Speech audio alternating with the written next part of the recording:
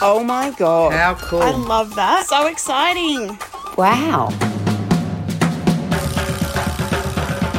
Hi, I'm Pip and this is Jumbled Loves a Chat. Amazing. Love That it. is stunning. That is like so flipping true. Come and get your coffee. Cheers to that.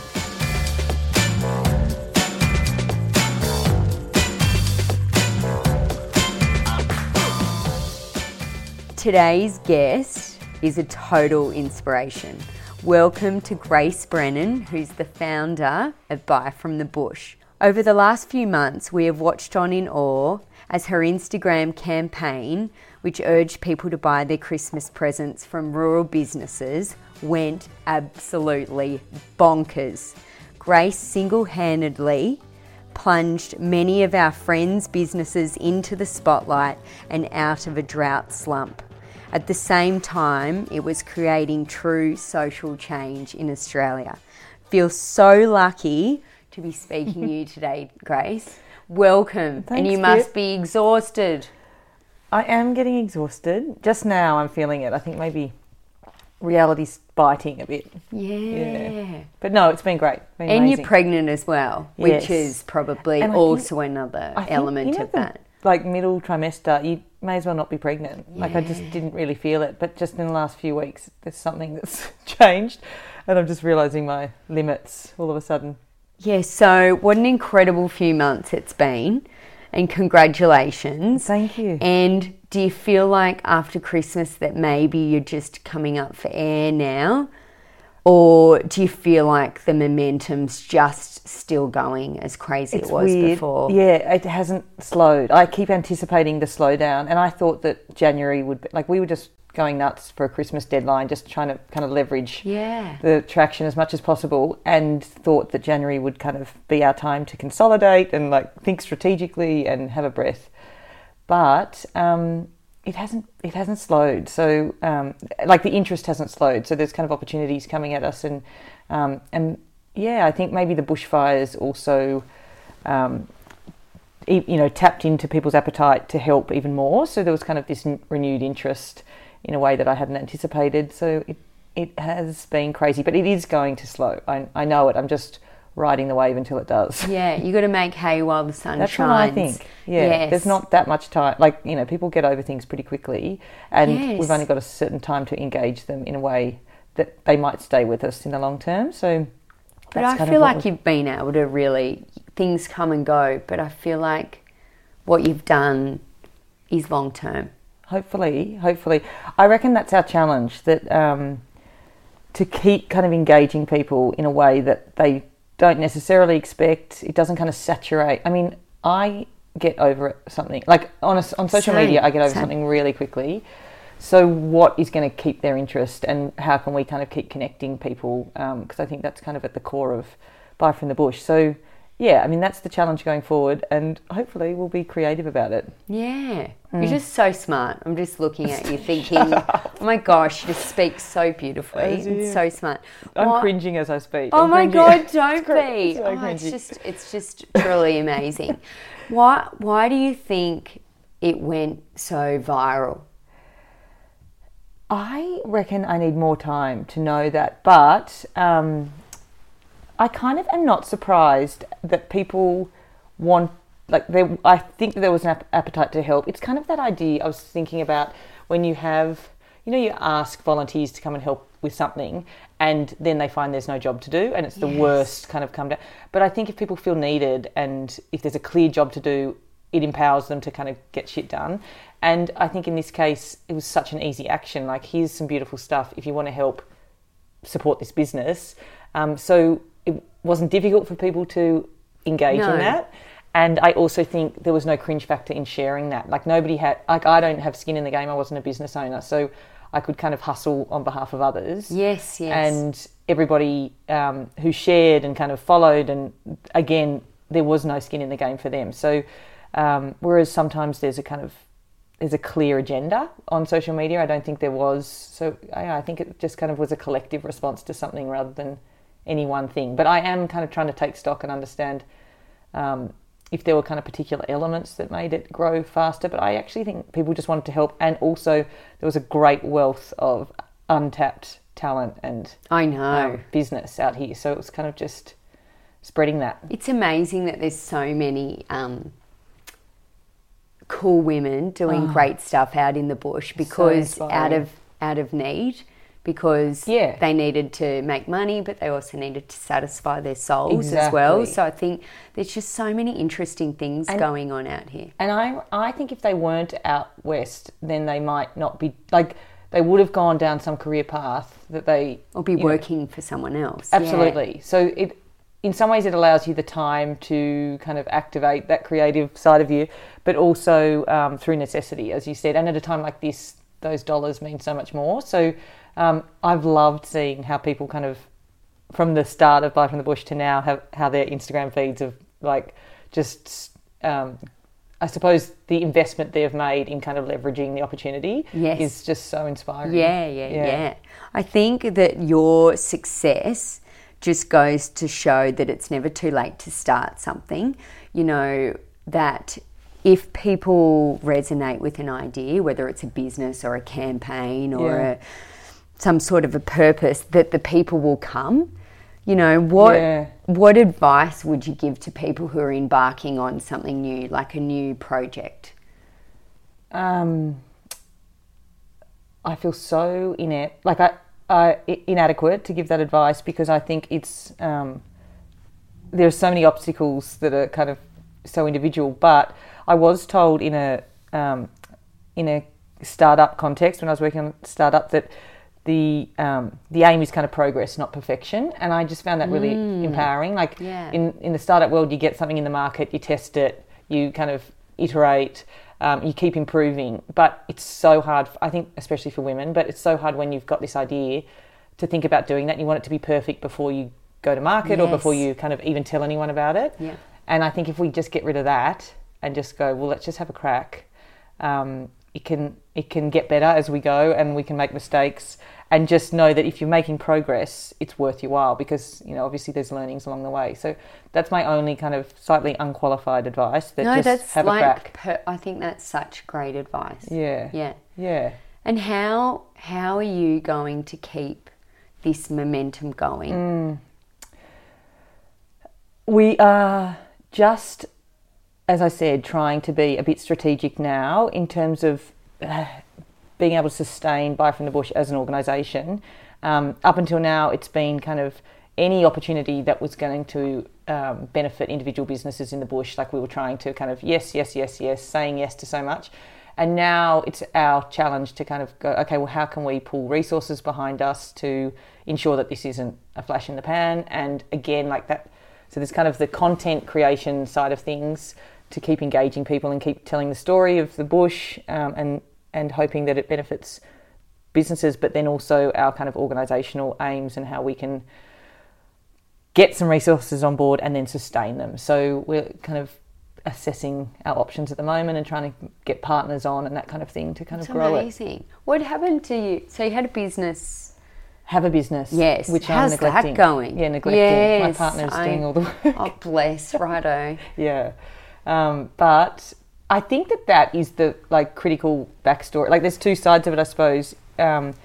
Obviously experiencing drought and wanting to be helpful in some way, but also knowing as a business owner, A, how challenging it is doing it remotely. Yeah.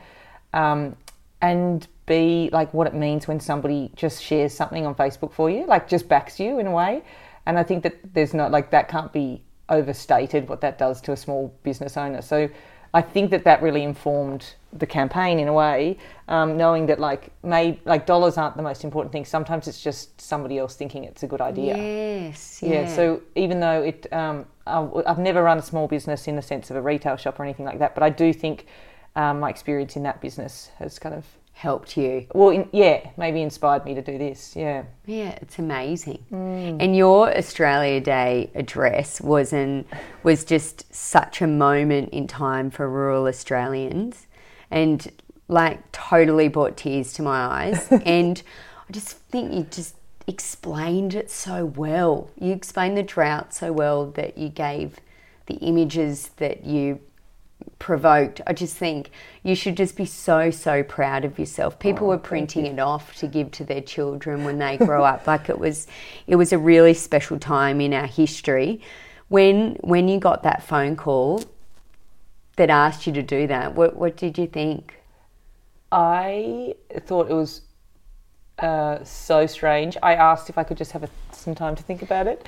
And then when I Googled what the Australia Day address was. Yes, yeah. And immediately just saw the people who had spoken before. And I remember, like, I was at my kitchen table and there was so much else going on. I kind of couldn't spend much time thinking about it.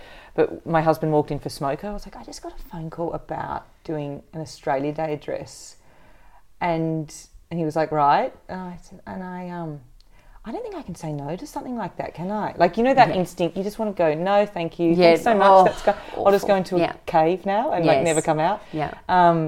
So it was very strange, but also because things were so manic and so busy, it was kind of this lovely thing that I said yes and then didn't think about it again until kind of the week before it. So it didn't. How'd you even write it? Like it was just so perfect. I don't know.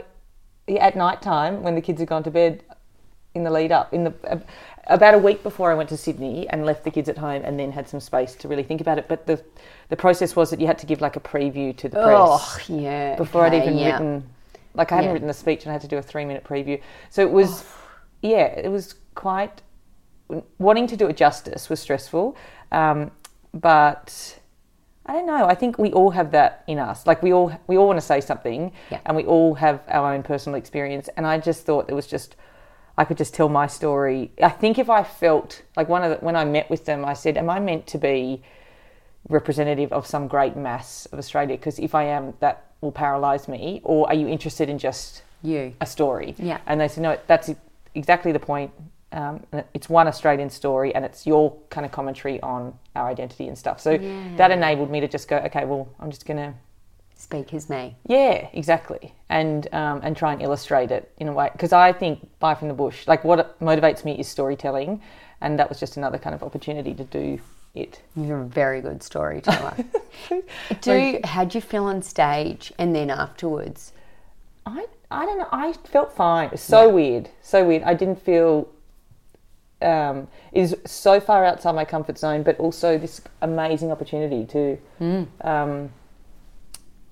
speak on behalf of the bush. And I just, I think I enjoyed it, weirdly. Yeah. Oh, weirdly. Well, like, it was amazing. You know, and I think that Bye from the Bush has never been self-reflecting at all. It's always been about everyone else. And after so many TV interviews and everything that you've been going through, how have you been keeping yourself grounded in all of this? Grounded. That has been really deliberate. I have this feeling that like people didn't.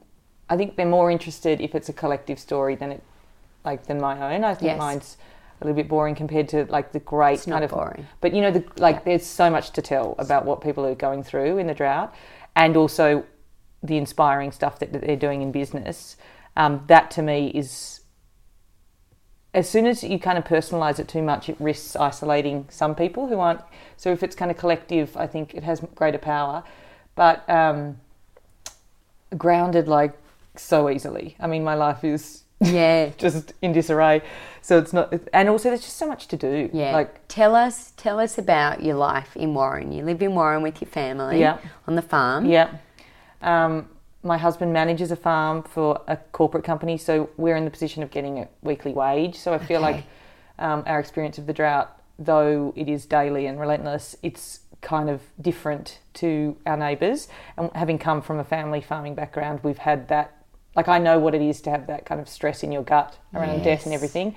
But right now I also know how lucky I am not to have it. So it kind of gives me some perspective that maybe allows me to... have the freedom to do stuff like this, but it's shit. It's been really shit. And I mean, he manages a cropping and sheep farm, and just the daily grind of drought has been. And I think, like, we're only just talking about this. One of the hard things when you suddenly get asked about it is feeling like you're over. Like, overdoing this a bit? Like, is this what... Because especially because I'm from the city and people in the bush would always tone things down. Yeah. I'm really reluctant to kind of say how bad it is. And it was... But it is bad. But it's that bad. Yeah. That's what I realised. Like, I had this reality moment before I created the Instagram page, which was like I ran into a couple of girlfriends, went to a lunch, and just had this sinking feeling like it's actually as bad as I think it is. People are worried sick for their partners and for their family members. And so let's just talk about it. You know, whoops. So I think it isn't... I think that human element, like the human suffering, and for women, it's even harder to talk about. If you're not actively involved in the business, like if you're not working day to day on the farm, sometimes it feels like you're revealing too much if you're talking about the experience of drought, because you might be revealing that, maybe it's about debt or maybe it's about depression, or it doesn't feel like your story to tell. Yes. But so I, whenever I can, try and just talk about the partner's experience, which is like this pretty awful reality of trying to keep spirits high at home when there's an immense stress in the household, and that's exhausting. And like I was speaking to a friend who said, I just need pajamas. Like I really need pajamas. I don't have pajamas, but I cannot go and buy some. But then like her partner might then invest in machinery, and it's that incredible disempowering feeling of like, what? How can we... Like, we're buying machinery, but I couldn't afford pajamas. But, you simultaneously understand it, but also feel deep kind of,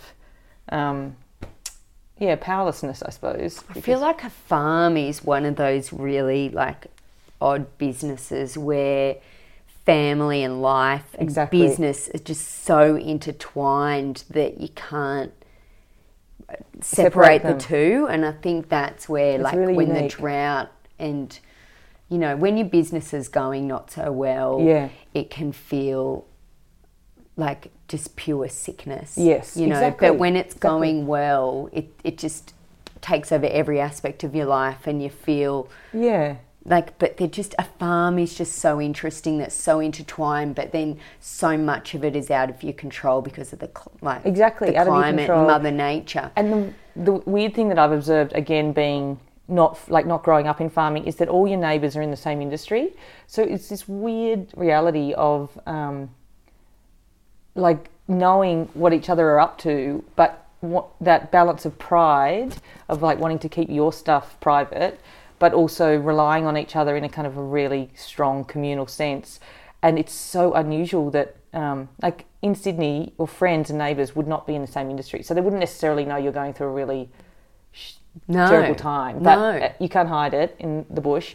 But you also need to somehow salvage that little bit of kind of like in any industry, things do need to be kept, like things are sensitive, and so that's like another level of stress. So when women get together, you can be open, but there's also kind of a limit to your openness. Like when I first arrived there to Warren, I realised like I was oversharing at every single event. I was like spilling my guts about and then I realised nobody else was. Yeah. And I've slowly absorbed the culture of like, well, some things are just easier if they're, you know, within your house. So anyway, it's a really unique... I think I'd like to go to a party with you. I think you'd be great fun.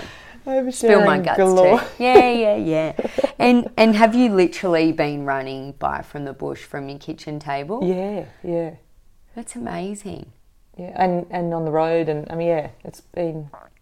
Yeah. And your depiction of wives crying at the kitchen table in your Australia Day address really summed up the drought, and I felt that was really powerful. And I guess that's what we were talking about just before. Like that image. I think that, it's really, as I said, it's really hard when people ask you about your personal experience of drought, because I don't want to say too much. I don't want to talk on behalf of others.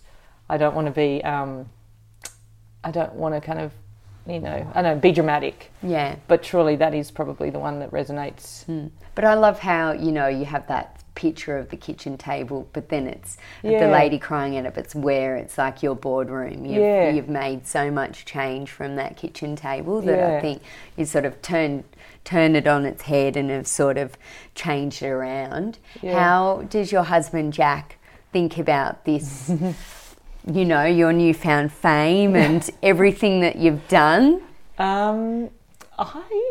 haven't asked him, but he's pretty busy too. So, yeah. I don't know. I think he really enjoys. He enjoyed the Australia Day address, and he enjoys kind of that idea of the bush being celebrated. I think, like as on a bigger scale, definitely. Yeah. And how have your kids gone in all of this as well? Yeah, I think they're a bit over it. Isn't that fun? Like, I don't know how people really do it with kids. Like, I don't know how you do it. I don't know how you run a big business and feel okay about the parenting side of things as well. It's just, I don't have that formula. Like, it's, if somebody gets it right. I think kids are like super resilient as well. Yeah. And I also they think can see you doing stuff, but it's just, yes. And the last few months, I think, are unsustainable. Like, I don't think you could actually keep doing what I've been doing. No. But they have definitely suffered. But anyway, I think it's a good story in the future. Oh, amazing. Amazing. Yeah. Are you ready for the jumbled mix bag? Yes, let's do it. Okay. Because you clearly read all of this. Okay. I feel like you know the power of social media pretty well. What are some tips on how to harness it and manage it? Okay. My feeling is that you've got to find your own, like, all the advice is kind of insert your story. People want to connect with your story. I feel like it's such a changing beast that as soon as somebody is telling you that in a forum, it's probably old news. Like, are we sick of individual stories and stuff? Do we just want, like in my case, I felt people were writing to us and saying, I want to see the faces behind this movement. And I was just like, I don't want those faces behind the movement to be part of the story. It's kind of about the community. Yeah. So whatever your thing is, I just think possibly to not go with like rules and recipes, but to, if you have a real purpose, like if you have a real sense of what you want your feed to be, then go with it and try and kind of tweak it in a way that that gets the most engagement. But don't do something just because somebody's saying that's what you're going to connect with your story. I kind of cringe at that. I just think people are reacting to changes on social media so quickly that if you've got a really strong sense of something, just go with that, because that's what's going to feel authentic. Not so much like I'm going to share my day with you. Pushed, because, you know what I mean? Because like, I want better engagement. It reeks of it. As soon as I reckon we're pretty savvy on the feed. Oh, I know. And I literally can see one going, oh yeah, so now she's telling us about her day because that's and asking a question at the end. I know. It's a recipe, and I don't think recipes work anymore. I don't know. Anyway, that's one thing. And I would also say, I would just say kind of, I'm a bit of I obsess over the messaging and the voice, and so getting that kind of strong and consistent. I would say Jumbled is a really good example of a really strong voice, and I think nice. That's what people, you might isolate people, like people might go, oh, that annoys me, no.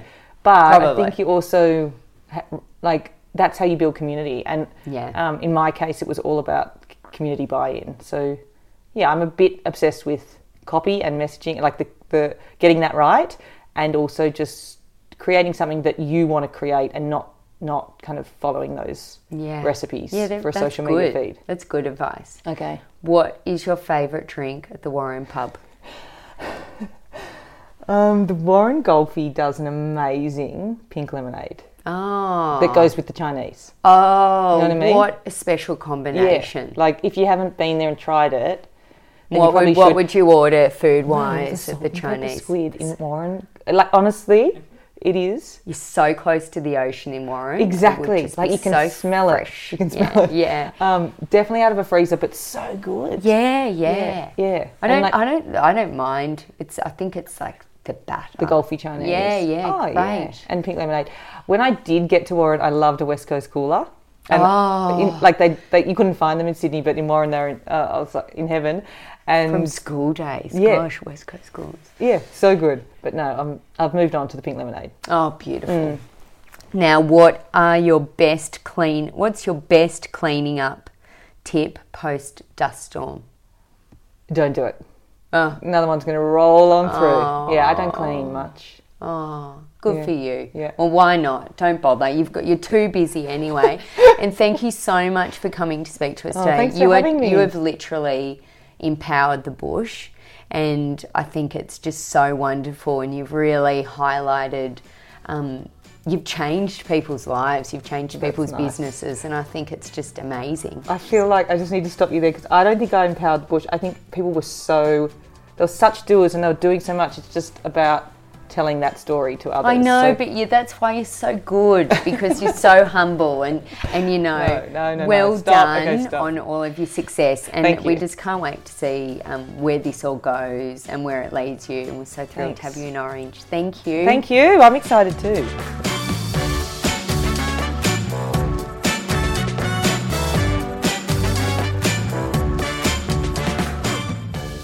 Oh my goodness. Well, that concludes season 1 of Jumbled Loves a Chat. Thank you so much for listening. I actually can't believe how much I've loved doing this. So we're definitely going to do season 2. We're just locking in our guests now, so hopefully their arms will be as bendy as my last guest and that they'll say yes. But thank you all so much for listening. It's been amazing, and your feedback's just been so wonderful to get each week. And also a massive thank you to Sky Manson, who's made all of this possible. So until next time, it's goodbye. Woohoo!